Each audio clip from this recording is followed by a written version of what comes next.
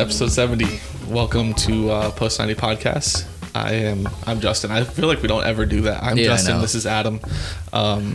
Episode 70. I can't believe. First win under Cushing. Yeah. Lucky it him. took 70 episodes. Yeah. That's what it felt like.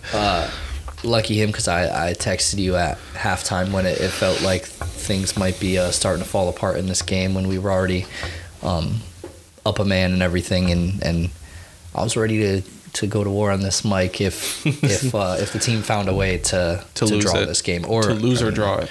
To lose, it's a 100% Cushing out episode, but instead we get a Rip Bozo Bruce Arena out video. Yeah, there's nothing better than a broadcast of just Bruce Arena on the sideline upset. Mad. Yeah, more angry at the referees than his own defenders for just not doing their job properly. For literally in all three situations, giving up pens that were correctly called, to be honest. Every single one of them. Every single one. And not even to be a homer, it's the karma of all the calls that we haven't got that sadly Revs paid for. Yeah, and it's unfortunate that we can only be awarded 3 points for our getting our ref karma back finally. Yeah, I mean, at the end of the game, even the announcers were saying it was potentially the most purposeful slide through the back of our player in the box to end a goal. The worst, angriest foul. Yeah, that happens. I mean, aside from the fact that Andrew Farrell is a walking disaster class whenever he plays NYCFC, GP also was able to put literally every member of the Revs defense on stilts in that one goal. I don't know. I think GP is he's got that special sauce. He's a different kind of player. Yeah, and we're definitely going to talk a lot of good about NYCFC. I do want to take a minute though to talk a little bit of bad about the Revs because they're just a disaster club. Yeah, truly. I mean, my thing is this: in terms of hatred and nastiness, it probably is our biggest rivalry on paper, to be honest. But I just don't see, like, in terms of the results and stuff like that, I just don't really see how it could be. Mm-hmm. I think it's interesting. Like, we have the Revs number the way that the Red Bulls sort of have had our number historically. Yeah. The announcer, for whatever reason, at the beginning of the stream, the playoff game that he brings up was 2 years ago when the Revs beat us in the playoffs. I guess recent. We're all, aside from the NYCFC community, just going to act like our cup run didn't exist. I think people want to because they don't want to admit surely that if we're you're a real Phillies team. fan, you want to. If you're a OG MLS fan, you almost don't want to believe that an expansion team won before you. Did Atlanta get this hate when they won? No, it was all love. I think it's that, and they had only been around three or 4 years at that point. What's the dude's name? I dislike him so much that I just don't curtain. What's his first name? Jim, Phil, Jim or Phil, something like that. I think Jim. It's that same hidden racism that he has. That hidden microaggressive oil claim that people just see with City and they run with it.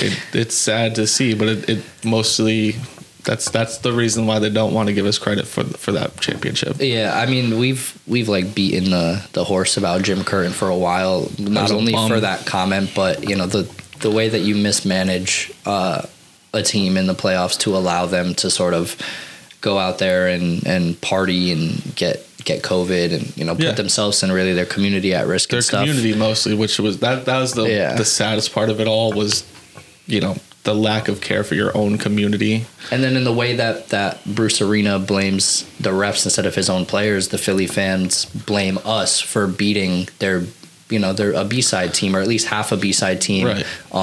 And that really you need to be looking inward at some point. Right. Yeah. And not only that, skill aside, when you have hungry wolves fighting for you, that's probably the best, hardest you're going to have players play for you. It doesn't matter what their level was, what their position on the depth chart was. Yeah. Those were hungry wolves fighting for their lives and careers. Yeah. So to say... They gave us a game. Yeah, they gave us a game. Yeah. Like, at the end of the day, they were fighting for their lives. It was probably the best lineup that Philly could have put out. Yeah. So, yeah, they just think to continue to be fighting that beast is a little bit ridiculous for all of those reasons. How we allowed Philly and Revs and Red Bulls fans to pull us into the past. It's not them pulling us in. It's just you need to be reminded and humbled about where you are. Mm-hmm. You are not the upper echelon of MLS clubs like we are. Mm-hmm. Like we have entered that. We're going for legacy. They're going for their first. Yeah. It's just not the same. Going into more what we talked about at the start, how the seat under Cushing was definitely getting hot. Cushing's cushion was getting hot. That's a good one. What really does this win do? First off, do you think that the club felt that way, or was this just a fan thing? And then two, how much does this win cool down that cushion, basically? I think regardless, the club was going to see it out. Yeah. For the season, just because they're either, behind the scenes doing their own hiring process, I'd assume, or, seeing what Cushing's run is for what it is, coming in mid-season, and all that stuff. I do think from the fans' perspective, absolutely the seat was hot. The seat was burning, because of everything that came with him being appointed manager. It was like we were on a sick run. We lost a legendary manager to us. Mm-hmm. And then we go on a run of just unfortunate, not getting the results that we want. Yeah. Kind of run. So yeah, the seat was definitely hot for him. This really doesn't cool it down that much though, in my opinion. Was the seat hot for you? For Cushing? For you personally? Yeah. I'm a realistic human, so I knew that we were going to be seeing Cushing till the end. Yeah. Like, there's no way we're going to go through another manager this season. So, just try. I think it was hot. Personally, yeah, it was hot. Like, mm-hmm. I wasn't seeing him in a great light. But comments from you, like, seeing the positive changes in the football and the soccer, and the product that we're putting out there, that's what kind of calmed me down, chilled me out. Yeah, well, I think also it's important to look in the past and see the form that the team's been in before and what we've still been able to accomplish after doing something like that. Nobody is or I guess maybe some people have forgotten some of the downturns that we had throughout the 2021 regular season. Seasons are super long with 36 games. We had two in 2021. One right at the start of the season, it felt like and before playoffs, right? Yeah, and then the second one right before the month, maybe even a month and a half before playoffs, where it was in both of those scenarios, it was how can this team do anything? Even get into the playoffs, not to mention win a game in the playoffs. And that's sort of, when you lose to the Red Bulls in the Open Cup and you drop points against Cincy and Colorado, Atlanta too, which we should have won, and same with Philly, where we just flat out lost. It's results like that do have you start slipping into the mindset of we don't have the ability to do something. That's where we were kind of in that mindset of just, this is disappointing. Mm-hmm. This is very disappointing. But yeah, like we brought up, I was going to bring up a chart or something that just showed exactly what you just said, is those slumps that we went into, and the idea that we were banging back then was just, as long as we're in, we're fine. Yeah, I think somebody that has been a hero for NYCFC, and I'm not sure he's getting the love, because even seeing the Player of the Month voting, it was for Sean Collins and Hebert. Where's Tales on these lists? I mean, I think he, even potentially beyond Tati, if not right there with him, has been the best player for NYCFC this year, 100%. He's honestly out of his mind. Yeah, compared to what we've seen from him too, last season. He's crazy. He's in that spot too with Gabby, that they should both be getting way more praise than they do. Mm-hmm. Their performances have been insane. Literally backpacking our team. Yeah, with Gabby, I feel like he has earned himself a starting role in the team, and that obviously creates the question who do you replace, and it's Santi. It has to be Santi, because he's in a bit of a slope right now, and yeah, you have to put him in Santi's place, and Santi's going to have to fight to get it back. I know that he has the talent to do it too. That's why, it's not one of those things where, back in the day we're like, nah, get him out of the club. Yeah. It's not that at all. Santi has the talent to literally lead the team as the 10 if he wants to be. If Maxi's not there, he's leading the team as a 10. Yeah, and Maxi seemed to pick up somewhat of a knock in this game. Who knows if there's, what's behind it. We'll obviously figure that out in the coming days. But, maybe it's something like that gives Santi the opportunity. Yeah. Well, that's the thing is, what a lot of people say is that Santi obviously really only provides production when he's playing in the middle of the field. Yeah. But how do you validate putting him in over Maxi? You just simply can't do that if Maxi's healthy. Unless you're limiting Maxi's minutes. Then you give, Santi either the front 45, 65 or the tail, 40. Yeah, you're not getting all of the production that you could, because both of those players are in the middle of the field 90-minute players. Right, unless you would literally have to switch up the entire system and maybe go with if we're going poverty times again, Maxi at 6 and Santi at 10 and maybe 2 strikers or something like that. And did you see the small rumors about Maxi with Velez, however you say it? There was some club apparently reaching out, trying to have conversations with us and him. Maxi's going to retire here. About potentially going, but he's retiring here. Yeah, that seems to be the thought around the club. I know Rob Abramovitz mentioned when somebody tweeted the rumor about it that he had a conversation with him last week for the Spanish broadcast of the game, and Maxi said he's very happy here, doesn't have any intention of leaving and stuff like that. And I think that speaks really to the fact that he will be retiring here. Yeah, I think he's going to retire here. I think, he revitalized himself here, made a big name for himself, and just all signs point towards him being very, very happy and him loving the club. So I feel like, if he's towards the end of his career, he's not going to go anywhere else unless he wants to retire at his youth club or something. Do you think that Tati's going to be with us through the end of the season too? I hope so. Me too. I hope so. I think, it's got to be quick though.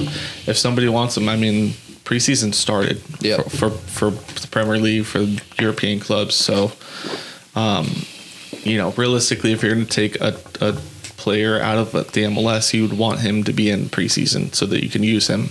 I actually just refreshed Twitter, and apparently Tati did an interview after the broadcast for Tudin, and he said there's a lot to figure out, but my future could be decided in the next few days, maybe this week. So that's good. I knew it had to be soon because it literally preseason now. Yeah, and obviously when you see somebody like Ronnie leave, it's because those clubs want the players that are going to be in the season a part of preseason on day 1, on day 0. Yeah, well, especially if they're new, coming from a league like the MLS. That's why Matt Turner's out there conceding goals for Arsenal and things like that. That's crazy. I have no idea if he played at all. This is just like live reactions to this right now, but I don't know. That's a crazy thing to hear from Tati. Obviously, it wouldn't be mind blowing. This is something the idea we've been playing with for months. That doesn't necessarily mean that there's anything on the table, or there could be something on the table, but that's not him completely ruling out staying. That's just saying he's deciding his future. Yeah, that's which him means, am I going to stay here and fight for another Golden Boot and fight for another title and hope for like a January transfer? I think he can definitely get a move like that to where like Sands got, where you go join a team in January and do your best to get them wherever they need to be. And I think it's different than when Ronnie left. We talked about how there wasn't much value if he had stayed and won another trophy or another 2 trophies. There's for us. There's obviously value for us, but I think when you're looking at a manager and a player leaving a club, their value rises much more, I think, if they're a player versus a manager in terms of winning that trophy. especially if it's an individual trophy like a Golden Boot. Because, I mean, honestly, what clubs want to see is everybody's been burned by like a one-hit wonder or overpaying for somebody that had one good season, and then you figure out, oh, maybe it was the system, maybe it was the players behind him. So I think when you show that consistency over the course of multiple seasons, like that's where the value starts to really stack up. Yeah, that's where I think we can get a ton of money from even somebody fighting for relegation who, is out on their striker and they're like, oh, this dude just went back-to-back Golden Boots. Yeah, that's right. The clubs will be more desperate in the January window. The guy that we went with instead of him, this bozo hasn't scored in 3 months. We need somebody fresh to come in here and, do the thing. That's a good point. Yeah, I think clubs, like you said, would be more desperate. Or even if they're in a position where they're doing well, but they want to add extra firepower. I mean... Yeah, you could even be doing well like City was and not have a striker and not believe in what striker you have. Mm-hmm. Or bring somebody in to see how they might do. I mean, when you have like City money, you have funny money. You could bring Tati in, as a bench player, as a sub player, and be like, "Hey, is this guy going to work out for a year?" Or you find out he does, or you find out he doesn't. FA Cup striker, anything like that. But yeah, I want Tati to finish here. Mm-hmm. Because at the end of the day, I know our best chance at as a repeat is with Tati on the team. Yeah. It's necessary. But at the same time, if you think, we were going into the playoffs and stuff like that, kind of figuring out that position as well, we needed him to step up or we needed somebody else to, so. Yeah. And I almost feel like we don't need a replacement if he leaves. No, I think Hebert is going to be fine. I think, the youth that we have, we probably could sign somebody, but not a DP. Yeah, that's not really the point. Like we talked about when we hear Jesse Lingard rumors and Gareth Bale rumors and all this stuff. It's like it's not really. I think you said it. The current culture, the thought process of the club. That's not where we are. We've evolved past. Call it whatever, MLS 2.0, 1.0, whatever 0.0 we're in. We're definitely at the highest evolution. Yeah. Of culture and like I saw a replay and I forgot how long Tati's been with us. It's like Burgett or whatever his name is. His 50 goals is assisting Tati, and I'm like, what? Who? We should go and develop like a list of the name of every player that's assisted Tati is 52 goals at this point. Yeah, we could do that list would be so cool to see. So weird to see on Twitter. Yeah, like he's been with us forever, so it's not like we didn't buy a Tati and get him overnight. It was like a process to make him a Tati. Medina came in together. It'd be cool to like have O'Toole be the next Tati, like slow product. And how about Hack turning up as a product for NYCFC? I think this is the third or fourth game potentially in a row where he's come in. Well, yeah, when you face B and C tier teams, you can do things like bring on Justin Hack and get him some minutes. And this is what we talked about with Cushing. Is one of the cool things about having somebody internal take over in an interim role as opposed to bringing an outsider in is you start to learn like maybe the relationships or the people that Cushing rated personally. Right. Well, that's all from Hack being probably amazing in training and being like, oh, he really deserves a look. Because we never saw this with Ronnie. Hack did not come in. It would have been Ronnie wasn't Zelalem. So much into the kids. All of these Hack subs would have been Zelalem, 100%. Like no doubt. Healthy or not. Yeah, it doesn't matter. Ronnie's just like Roach. Is there anybody not American that we can put into the lineup yet? No. Okay. Jason, go fall over, I guess. Are we still paying? Nah, let's not go down that. Are we paying Matrita? I don't think we're paying him, but the rumor on the street is he wants to come back here, and to that I say, we don't want you. I don't know where. I don't want Matrita. Nah, with the stink that he pulled to leave to get a loan and stuff like that, it's just... And just like, when you think about like 2-3 years ago when we have Matrita as a starter every week and it feels like he doesn't have the care to come back on defense, and then you see somebody like Tales who's 19 years old and is tracking back somebody like Thiago Jason. doing the same thing. We don't need or want your skill set.